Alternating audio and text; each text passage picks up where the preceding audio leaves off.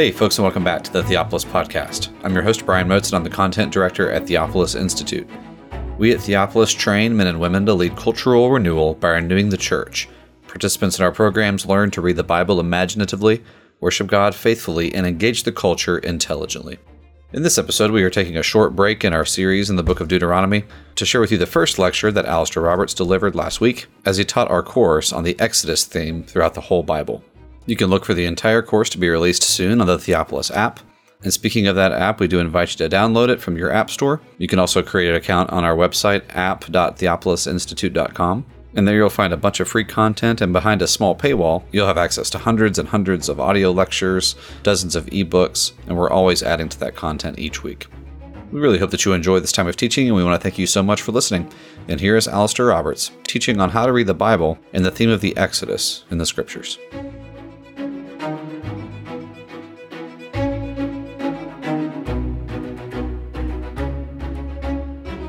So this is the first lecture of a 20-part course on the Exodus. It will consist of a series of lectures of just under an hour in length, and the course will cover the whole scope of the biblical text. It will take us from the very first chapters of the Bible to the very end, and along the way take themes from the whole of the Scripture and themes that will illumine the whole of the Scripture. And then from there, we'll move to consideration of what these things mean for theology, worship, and our lives in the present. As we consider this, we will be having a series of lectures that cover various parts of this. So the first lecture, this lecture here, is an introduction to the sort of reading that we will be undertaking. The sort of reading that is required to explore these sorts of themes. We'll consider what it means to read the Bible attentively, with an eye to literary features, with attention to typology, to symbolism, and to theology. We'll be thinking, what is typology? What is symbolism? What are some of the literary features that we should be alert to? And from this more general consideration, we will turn to look at the Exodus pattern, which in many ways is a fundamental pattern for understanding the Exodus as it reappears in various other texts, and also as it appears in texts prior to the events of the Exodus proper. This will orient our attention to some more specific features of the scriptural narrative, which we'll be focusing upon over the course.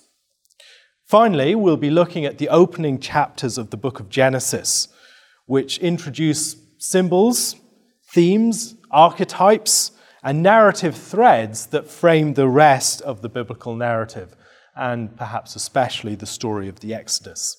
So that is the first lecture. The second lecture and third lecture will continue to focus upon the book of Genesis.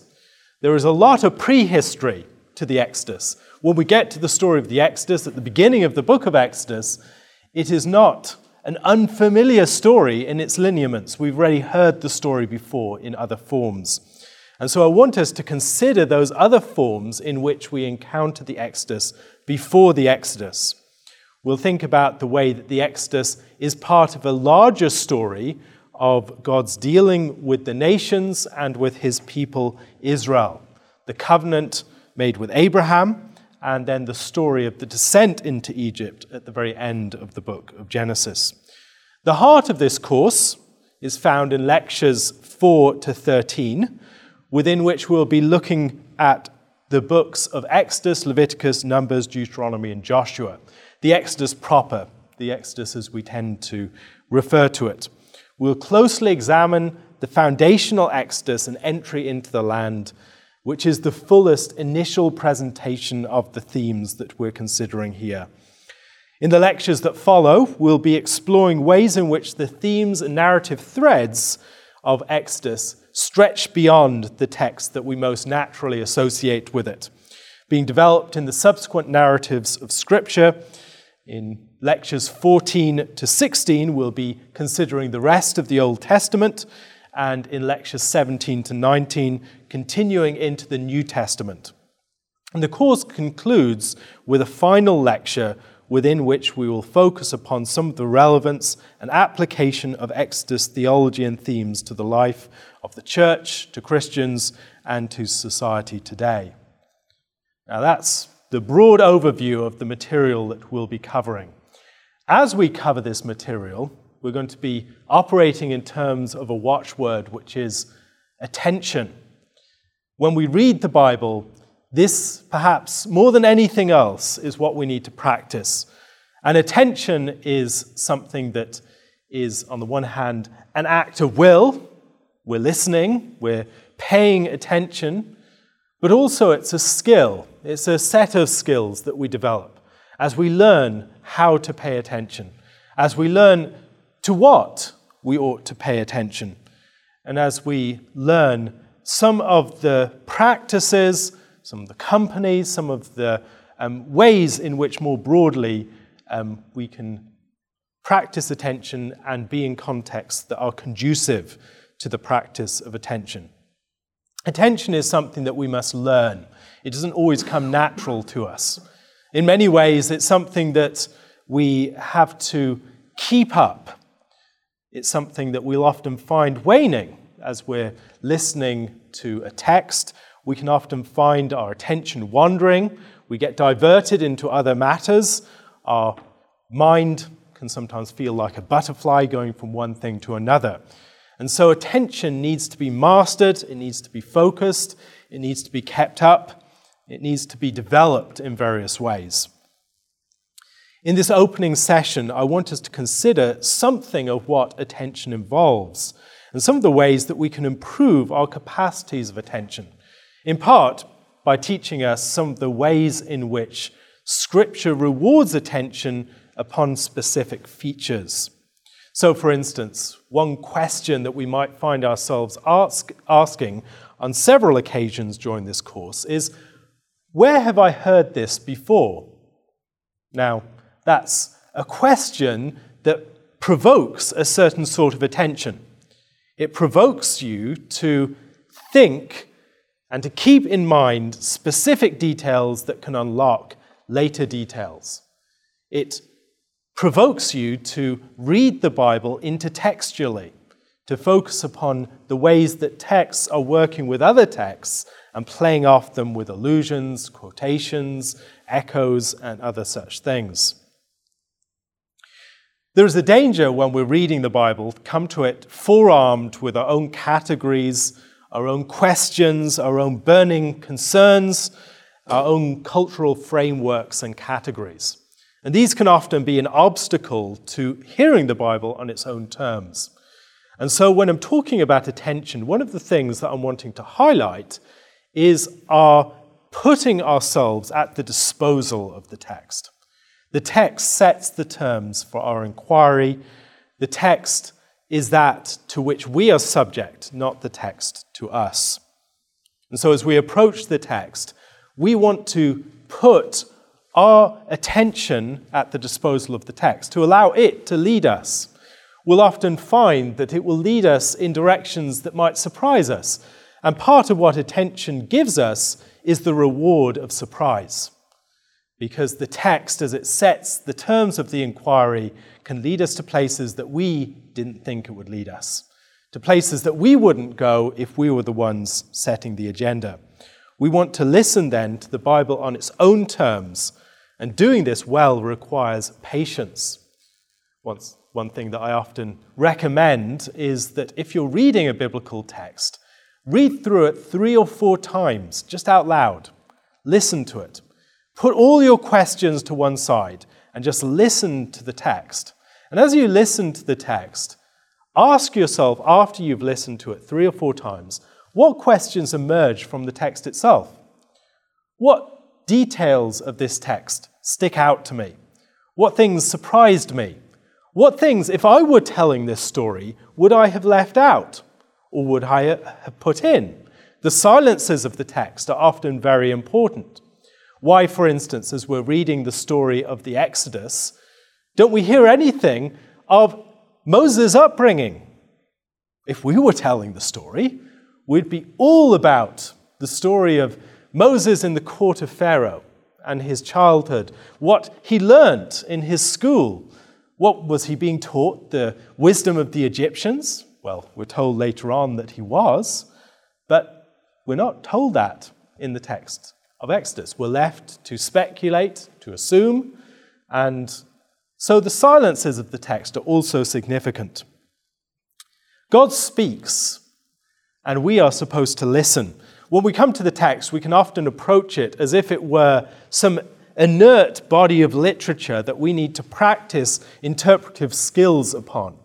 And so it's some sort of corpse that we need to go through and discover its anatomy, and we need to perform some sort of autopsy on it and discover all the relevant parts and consider them in their integrity. But when we're coming to Scripture, we're coming to the living word of the living God. And in many ways, this requires a posture that is less that of interpreters before an inert text than that of faithful, submissive, and hopeful hearers who are seeking to hear God's voice. And that requires attuning our ears to the text, to listen to the text on its own terms, and to listen expecting to be changed, to listen as those who do not know what will come of the encounter with the text that we're experiencing. So, attention is the watchword. What are some of the specific things to which we should be paying attention? What I want to do now is to consider certain features of the biblical literature more generally, and this is something that we'll encounter on many occasions within the story of the Exodus and the stories associated with Exodus. Some more general features that will orient us in our reading. So the first of these is intertextuality. It's a long word, but it's a way of speaking about the ways that texts have conversations with each other. The Bible is an internal conversation where we can read one text and we can hear within that text allusions or echoes or ways in which other previous texts are being cited or referenced. This is something you'll find in every part of the Scripture. Even in a book that doesn't really cite the Old Testament at all, the book of Revelation, in just about every single verse, we find some sort of allusion or echo of the Old Testament. Throughout the Scriptures are having a conversation with themselves.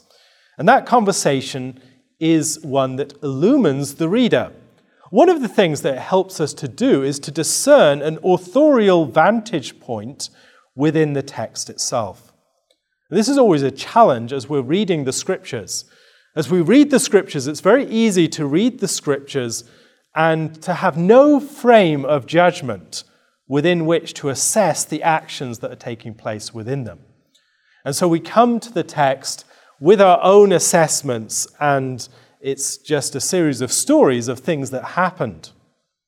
Now, it seems to me that as we read the Scriptures, what you'll find is that the authors tip us off to how to read specific characters. And they do that often by connecting characters with other characters, or by connecting different sets of events, or by connecting different objects or realities. Symbolic realities, for instance, of some higher reality or some future reality. So as we're reading the text, as we keep our ear to the ground, as it were, we will hear tips to how to read specific characters. Was that action a faithful action or not? How do we understand something beyond the categories of this is a bad guy, this is a good guy? How do we understand those areas where some good guy is acting in a way that is suboptimal or unfaithful or falling short in various ways? Intertextuality will often help us there. It gives us resources by which we can assess actions, assess events, by connecting them with other things. The other thing that you find with intertextuality is it gives us a richer framework for understanding salient features within a text. Now, one thing we'll be thinking about a lot is typology. When you think about typology, You're thinking about relationships between events across time, particularly, and often what you'll see is that those relationships are such that there are significant similarities and differences. And when you have that sort of typological framework or template that you're reading in terms of, you can see with greater salience both the similarities and the differences. And both of those things are thrown into a sort of relief that enables you to read them with more insight, because you're reading stories over against each other. You're seeing the differences and you're seeing the similarities. And as a result, a very simple text can communicate something very rich and deep because it's playing off other texts. And so there's this constant conversation within the scripture that helps us to interpret and understand the events that are taking place, that orients it towards a more theological reading. So when we're reading the story of Scripture, we're not just reading, this is what happened. We're reading a story that reveals something about God's purposes and history and something about who God is. And we're also reading in a way that helps us to understand later stories and earlier stories. So intertextuality is one of the first principles that we'll be following in our process of learning attention. A second thing that we need to recognize are literary patterns within the text. The text comes to us in a literary form. Now, we could have been given just a list of facts, the timeline of what happened, for instance. Or we could be given just some list of doctrines, the things that we really need to get from the text. Maybe God just wants to give us a series of doctrines that could be expressed within a confessional form, and then he could just give us the confession. We are given a story, and that story is one that provides us with a literary framework within which to understand its contents. Now, literary patterns can be clues to understanding texts, and we'll be thinking about a number of these. You can think about literary patterns that can be acrostics, for instance. If you're reading the book of Proverbs ends with an acrostic poem, an acrostic about the virtuous woman. Now, that is the sort of capstone of the book of Proverbs. It's also, in some ways, it's the A to Z of the book of Proverbs. It's summing up some of its themes within a specific figure. And as you read through that acrostic, you'll see many allusions back to earlier references to wisdom and her character within the book of Proverbs. So it's a way in which a literary pattern, an acrostic, an A to Z pattern, is summing up and giving a full presentation of the complete character of wisdom and also the complete measure of wisdom that has been learnt through the book. Now, we can see other examples of literary patterns. One of the most basic is the parallelism. If we're reading through the book of Proverbs, you'll see these parallelisms.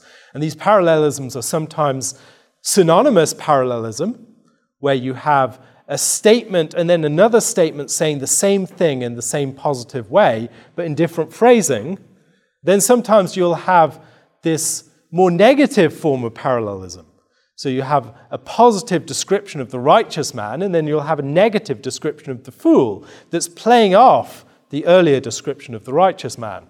Sometimes you'll have a form of parallelism that is a sort of a description of something and then an amplification of that in some other way. Or better is something than something else. So these are literary forms that provide us with often little riddles. If you're reading the book of Proverbs in terms of this, for instance, you'll be able to see that if you had the first statement in many of those parallelisms, and you were asked to guess what the second statement would be, being told it's a negative or synonymous parallelism, you would often not guess what comes next. It seems tautological and it seems maybe redundant when you're reading it and just glancing through it, But when you're actually asked to guess what would come next, it's not a straightforward synonym, or it's not a straightforward parallel. There is something that's slightly off, and as a result, it encourages you to meditate. What are the details being paralleled? Break it down and see the more specific parallels that are being drawn, and some of the contrasts and some of the twists, some of the ways in which you're being encouraged through that literary form to recognize something about the connections that exist within reality and to meditate upon that. Now, that's one example of a literary form. We've thought about an acrostic, an A to Z pattern, or A to Z pattern. We can also think about chiasms. Chiasms can be thought of maybe as bookended structures. One of the most basic is the sort of inclusio, where you have at the beginning of a section of a text, you have a statement that is repeated in some form at the close of that section of a text. It's a good way of discerning a certain block within a biblical text. And so as we're trying to read the text, we're wanting to realize where are the seams within this text? Where are the natural breaks in the narrative? And often it will be those literary features like inclusios that help us to recognize that. And a chiasm is like a bookended structure with bookends within the bookends. And at the very center of that, you'll generally have the most important element that is framed by all of those bookends. So as you're reading through a text, often these are things to be alert to. You're reading and you're trying to pay attention to the way in which something at the beginning is mirrored at the end.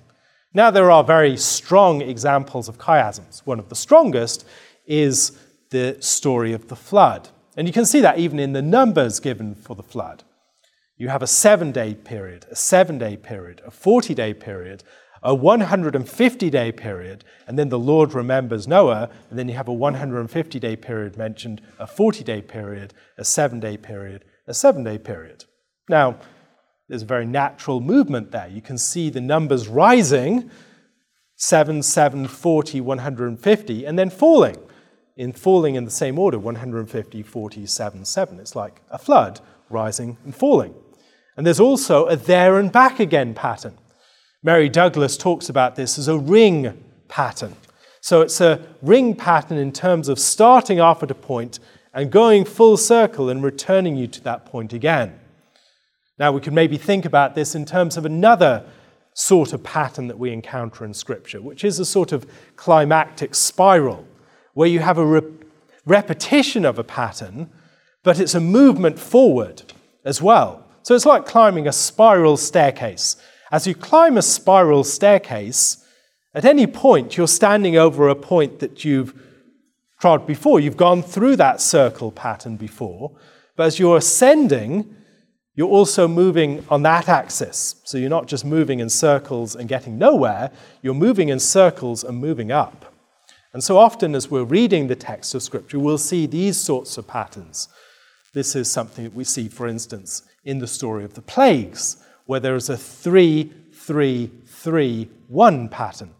And so there's a pattern of 3, you're going around that circle, and then you go again, another pattern of 3, and then another pattern of 3, and then the climax, which is the final plague. Now, as you've read it that way, you'll begin to see similarities between plagues 1, 4, and 7. And then you'll be able to see the way in which each of these cycles amplifies patterns that are seen in the previous cycle. So there's a movement up, but there's also the same movement. There's a similar movement in the same plane. And so we've thought about things like acrostic patterns, parallelism, thought about chiasms. We might also think about panel structures, what I call diptychs. If you think about an image from an altar screen where you'll often have an image on one side, an image of another that relate to each other, this is something that we find in Scripture on several occasions, where we have two passages over against each other that invite comparison and contrast. Think, for instance, of the stories of Genesis chapters 18 and 19. The story of the angels coming to Abraham. Abraham's sitting in the door of his tent. It's the heat of the day. He sees these three men coming towards him. He runs out to meet them. He bows his face to the ground. He invites them in for a meal. The meal is described, and Sarah's standing in the door of the tent, and there's the declaration of the child that they're going to receive. Now, she's made fruitful, and then the angels depart later on and go towards Sodom. The next chapter, chapter 19, we see the angels coming towards Sodom. It's now evening. Lot is seated not in the door of the tent, but in the gate of the city. He bows his face to the ground. He invites them in for a meal. The meal is described. Now, instead of a promise of new life in the doorway, there's a threat of death in the doorway. And as you read through the story, the wife of Abraham that was made fruitful in chapter 18 is mirrored with the wife of Lot, who turns into a pillar of salt in chapter 19. And so there's a sort of panel structure. But as you hear that description, I'm sure that you can recognize that those stories are playing off each other in a way that, through the literary form, invites us to reflect upon those similarities and differences. What is it that accounts for the difference in fate of Abraham and Lot? What is it that helps us to understand the way that these stories are the same and yet different? And so the literary structures are things to pay attention to. Cycles, again, I noted the way that we have sort of climbing cycles.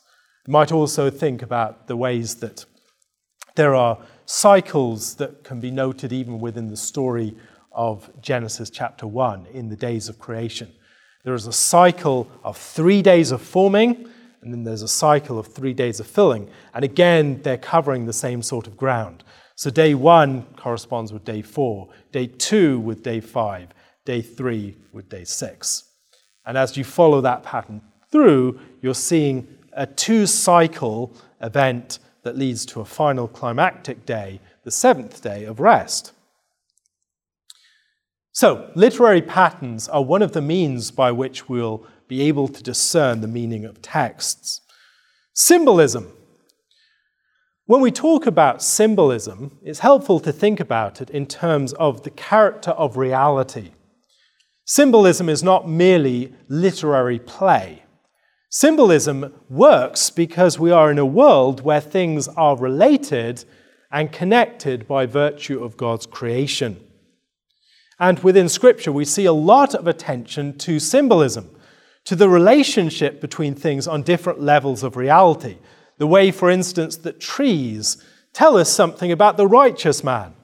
We earlier chanted Psalm 1, and Psalm 1 speaks of the righteous man as being like a tree planted by the streams of waters, giving forth its fruit in season. Elsewhere, a tree is used as an illustration for the people of God. The people of God are like a vine or like an olive tree. We can think also of the ways that animals are connected to people.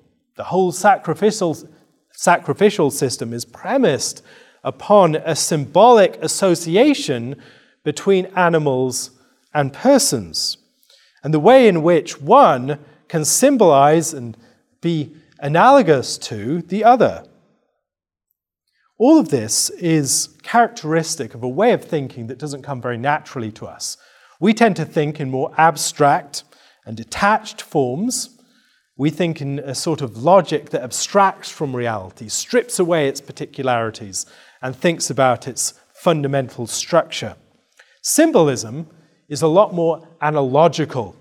It is more concrete as well. It focuses upon particular objects. For instance, the whole sacrificial system is a sort of poetic mapping of Israel's spiritual reality onto the tabernacle, onto the animals of the sacrificial system, onto the geography of that's formed around the tabernacle and the temple, and onto all sorts of other realities and substances in the world.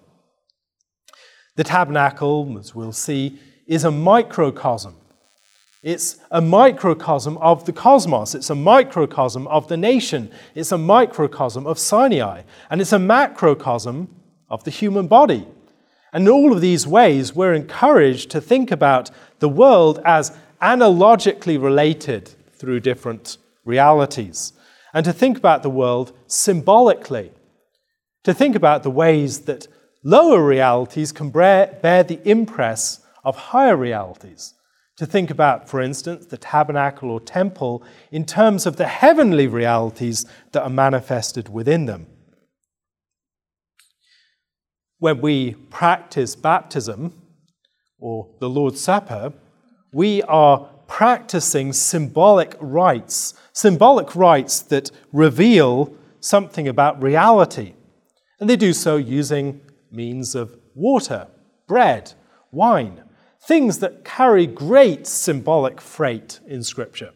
If you read through the story of Scripture and just focus upon bread and wine, you'll find all sorts of associations. Lady Wisdom sets out her feast.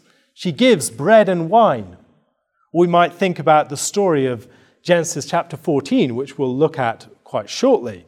The story of Abraham going to Melchizedek after the defeat of the kings. And Melchizedek brings out bread and wine.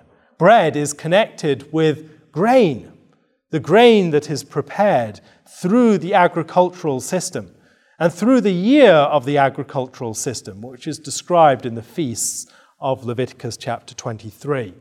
Bread is connected with things like yeast that is, or with leaven that is removed in the Feast of Unleavened Bread, leaven that is added in the Feast of Weeks. We can think also of the ways in which wine is connected with the events of harvesting. The vine, Israel is like a vine, and the people of God are like a vine. I am the vine, you are the branches, in John chapter 15. And so these realities are freighted with symbolism, and as we practice something like baptism again, we're thinking in terms of the waters above and the waters beneath. We're thinking about the waters of the original creation. There's a new creation event. We think about the waters of birth, perhaps, as well. We think about the waters of liminal divisions between realms, the waters that you cross to move from one place to another, the waters that Israel was defined by, the waters that divide them from the life of idolatry on the far side of the river Euphrates to the life as they're called out of their old world in Ur of the Chaldees to come to the promised land that the Lord will show them. We might think about the river that's crossed as Israel receives his name in the story of Jacob crossing the ford of the Jabbok.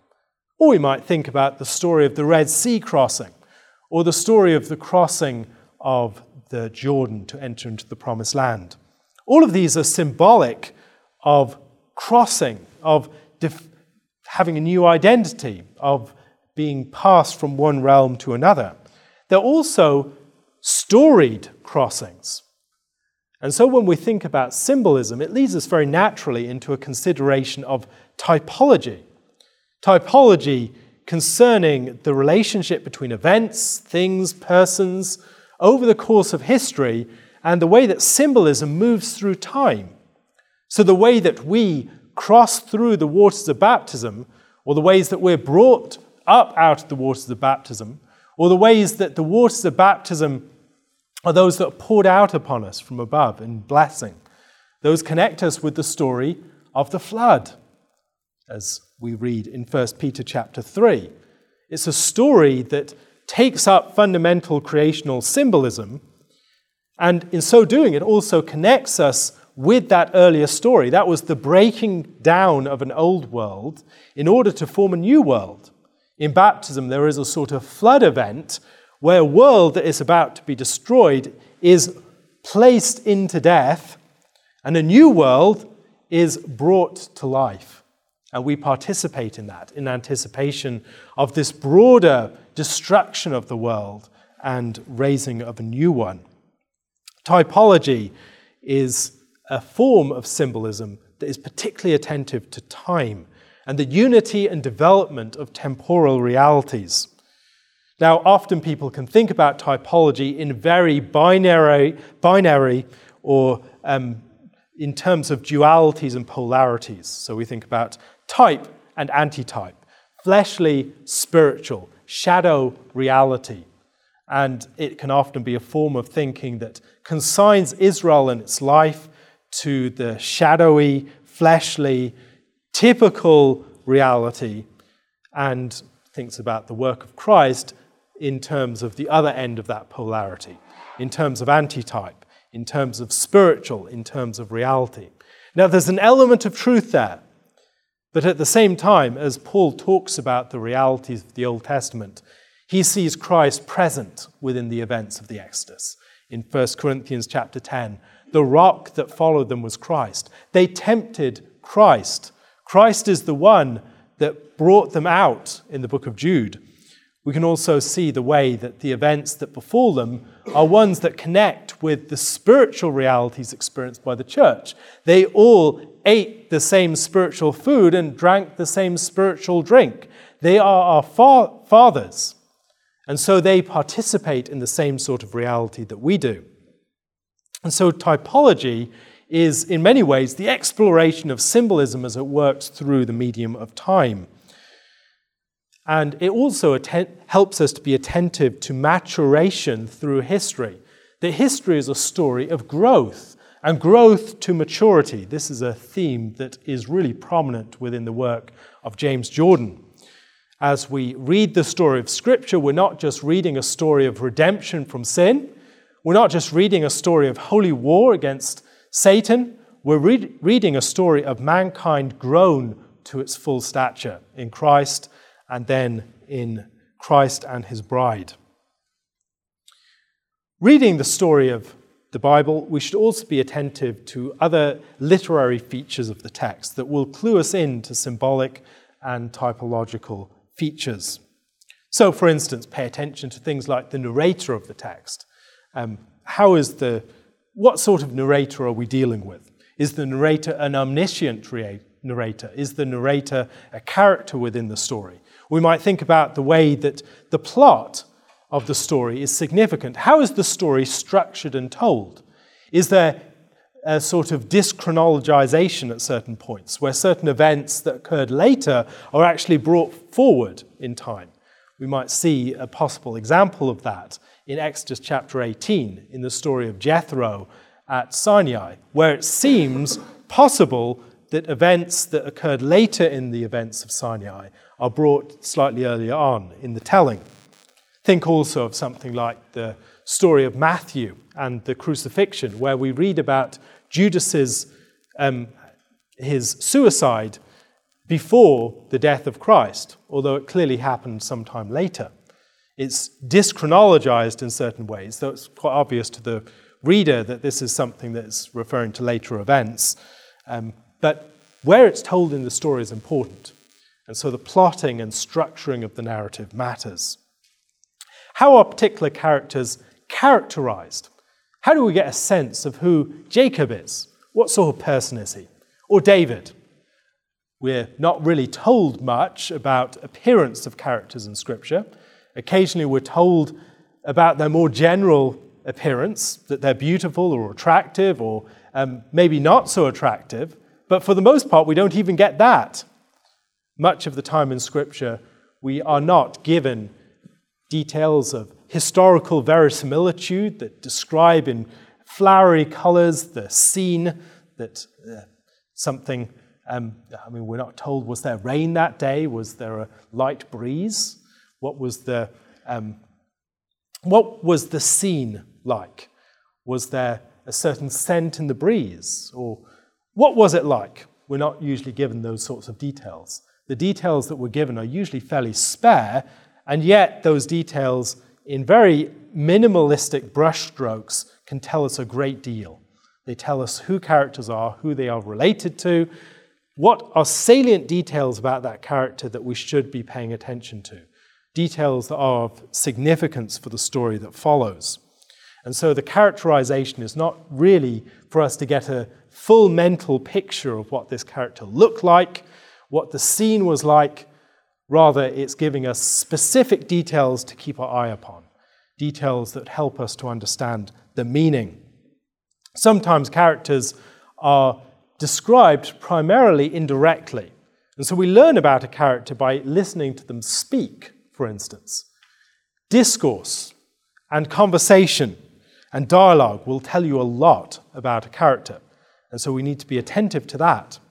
We need to be attentive to relations that they have with other characters, ways that they're spoken about. So when we're reading a story and someone is repeatedly said to be the brother of someone, or to have a particular identity, for instance, when does it tell us that Moses is a Hebrew? Or when is he characterized as an Egyptian? When he goes to the land of Midian, he's described as an Egyptian.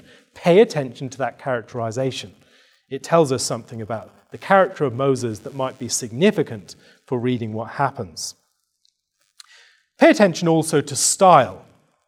For instance, pay attention to the sorts of words and phrases that are used by the text. Things like diction. What word is used to describe some particular reality? If we're thinking about describing a dog, for instance, there are many words that you can use to describe a dog. You could speak about the specific breed. You could talk about it as a canine. You could talk about it in terms of its pet name. Maybe it's Rover. Maybe that's the name of the dog that you're referring to. Or maybe you might refer to it in terms of its owner, so-and-so's dog.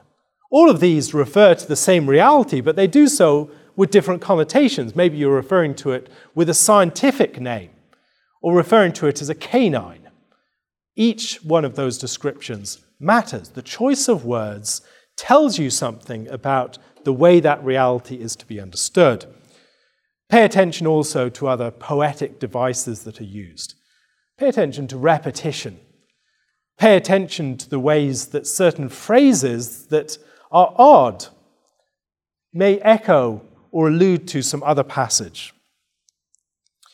Also think about the setting that we are given within a story. How is it set?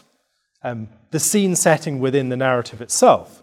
How is a situation described? Where is a conversation taking place? What are the what's the surrounding environment? Is it taking place in a garden, for instance? If it's in a garden, maybe think about the relationship with other gardens in Scripture. Or maybe something takes place near a tree. Or perhaps it's something that takes place in a courtyard. Again, pay attention to those sorts of details. Scripture doesn't really waste its language. When we're reading Scripture, it's very economical with its words. And its power is often in the ways that those words, because they're so spare, can connect to all these other stories and events. So pay attention to those sorts of things. Pay attention to context.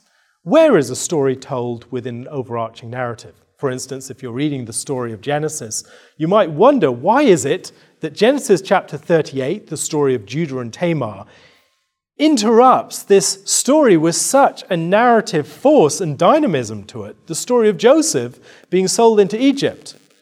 And so you're reading about Joseph going down into Egypt with the Midianites, and then the narrator says, wait a moment, I have this other story that I want to tell you. And then he tells you all about the story of Judah and Tamar, a story that takes place over at least 40 years. And then you get back after that to the story of Joseph and Potiphar's house. Why would you interrupt a story as dynamic as the story of Joseph with the story of Judah and Tamar? Pay attention to context, and you might find a few answers. And it might help you to read the story of Judah and Tamar and the story of Joseph when you do so. Patterns and motifs are other things to pay attention to. Perhaps the greatest example is found in the story of Genesis chapter 1 and the creation. The creation, as we've noted, has a sort of numerical pattern with 3 days, 1 day. The days of creation of forming, days 1 to 3, and the days of creation of filling, days 4 to 6, and then the day of rest with which the whole sequence is crowned in day 7. And so there's a pattern to be observed within the days of creation. And there's also a progression where each day involves a specific act of creation that as you follow through, there's some movement taking place. Now, within this course, one of the patterns that we'll be especially attentive to is that of the Exodus. This is the Exodus course, and the Exodus pattern is one that we find in several events in Scripture that are connected to each other. The Exodus pattern is perhaps most fully laid out in James Jordan's Through New Eyes. He has a chapter within which he discusses this, and he lays out each of the elements. And so this is taken from Jordan's treatment of the subject. The first is a threat that is presented to the people of God that causes them to leave home. Obviously, in the story of Genesis, we have the threat of the famine that leads to Jacob and his family going down into Egypt as Joseph provides for them. They leave their home of Canaan and they settle in the land of Goshen. And then the second stage is oppression and bondage by the serpent.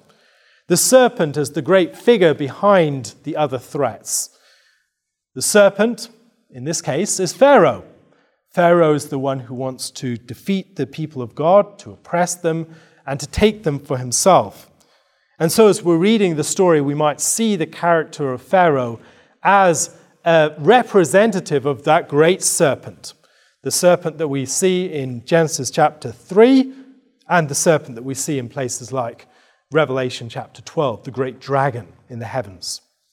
And so in the story of the Exodus, this oppression takes place in a number of different phases, reducing the people of God to servitude, the phase in which he's trying to kill the baby boys, and then the open killing of the baby boys by casting them into the river Nile. Then there's deception. This deception is seen in the story of Exodus, particularly in the deception of the Hebrew midwives. They outwit the serpent. If the serpent deceived the woman in Genesis chapter 3, now the woman is deceiving and outwitting the serpent. The next phase is plagues and blessings. You might notice that on one hand you have curses, the plagues, and on the other hand you have blessings for the people of God. Over the course of the Exodus we see this as well. There are a series of judgments upon Egypt that gradually distinguish the Egyptians from the people of God, that divide the two from each other, and the people of God increasingly receive blessings. There is divine intervention on behalf of his people. There's humiliation of the false gods. Maybe this is an event such as the story of Jacob and his family fleeing from Laban, and the way that Rachel is seated upon the false gods in a way that humiliates them. Or maybe it's the story of the ark in the land of the Philistines, and the way that the ark causes the statue of Dagon to fall flat on its face, as if in worship before it. Departing with spoils, Israel plunders the Egyptians as they leave the land. Later, establishment in the land. They're not just leaving an old land, they're going to a new land where they're going to be planted and established, and then building the house and establishing worship. First of all, the tabernacle, but then the story of the Exodus is ultimately finished in the establishment of a lasting sanctuary in the temple. And so that's the fundamental Exodus pattern. And we'll encounter it on several occasions, not just within the story of the Exodus, but within the wider stories of the book of Genesis and subsequent stories in the books of the histories. Now, going back to the very beginning, we find another thing that will be very important for us as we undertake this study. And these are the great archetypes of salvation. The archetypes that we see in the creation narrative. And we've thought a bit about these already. We've thought about the creation pattern, the pattern of forming and filling, the pattern of 7 days. So the first day, the creation of light. The second day, creation of the firmament, dividing the waters above from the waters beneath. The third day, the creation of the dry land and the waters appearing as the seas, and then the covering of the earth with vegetation. Day 4, placing of the lights in the firmament. Day 5, the creation of the fish that teem through the seas. and the creation of the birds to fill the heavens. And then day 6, the creation of the animals, and then as the second act of creation, the creation of man, and finally the day of rest. That's the great creation pattern. And that pattern is one that will help us in reading certain features of the story of the Exodus. Another thing to notice is the way that the story of creation in chapter 2 presents a sort of model of the world. It presents at the very heart a garden where there is a sort of firmament, division from the rest of the creation, the establishment of a bounded space that has a sort of holy status, where God dwells in the midst of his people. There is sacred food. There's the tree of life and the tree of the knowledge of good and evil. There is a task, there is a priestly task, guarding and serving in the garden. And this task is one that is defined also relative to the wider world. Adam is placed in the garden, but we're also told that there are waters flowing out from the garden that bring life out into the wider world. And there's also a task implied, as we're told, of treasures in the wider world that will presumably be dug up, mined, brought into the garden, and the garden being dressed and glorified with it. So we have a fundamental sort of symbolic structure of the sanctuary that is introduced for us in Genesis chapter 2, and an image of priesthood and kingship that will be playing out in the story of the Exodus and what follows. We've already noted the ways that the archetypal story of the conflict between the woman and the serpent plays out in things like the story of the Exodus in Genesis chapters 1 and 2.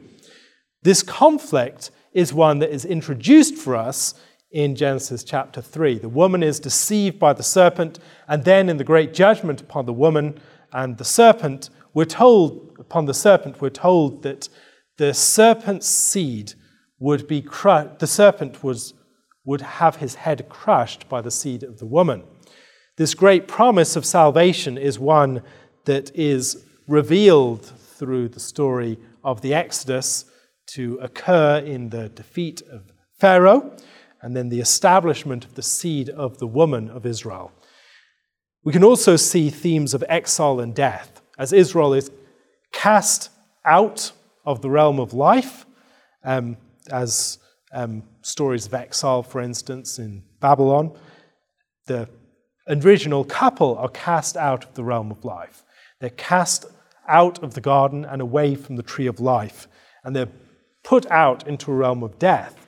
And so we already have concepts of exile, of expulsion. We have concepts of death as a fundamental reality that needs to be dealt with. And we also have themes of wilderness and the Lord's provision for his people within that realm. All of these archetypes will be important as we read the story of the Exodus. As we read the story of the Exodus, keep your eyes upon these archetypes and see how behind the figures of the Exodus, there's a deeper story playing out. The deeper story being the story of Genesis, chapters 1 and 3. This is the story that is set up by the original problem and the original purpose. The original purpose of mankind rising to maturity, the original purpose of mankind working to establish God's rule within the world, to fill the earth, to tame it and subdue it, and to exercise dominion within it. And then the purpose of having a sanctuary where God and man are in fellowship, the original purpose. And the original problem, the problem of rebellion, the problem of exile and expulsion, the problem of the serpent that needs to be defeated, the problem of the woman who was deceived by the serpent, and the problem of the man who has given in to the serpent and as a result is brought down to death.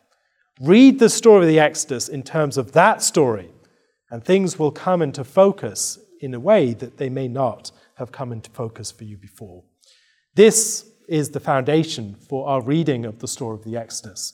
These practices of attention, this attention to literary features of the text, this attention to the archetypes that are introduced in the story of Genesis chapters 1 to 3. And as we read the story, I believe that this will hold us in very good stead as we go forward. We'll find that we return to these themes on many occasions. And that pattern that is introduced for us early on is a pattern that is the backbone of all that follows.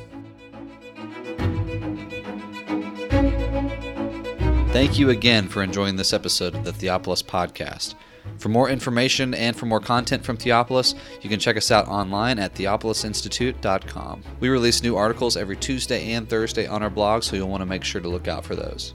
You can also find us on Twitter at _Theophilus and on Facebook if you just search for our name.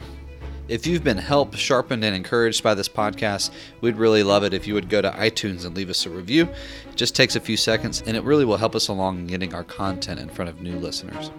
That's all for now, friends. We really look forward to being with you all again in the next episode. And as always, thank you so much for listening.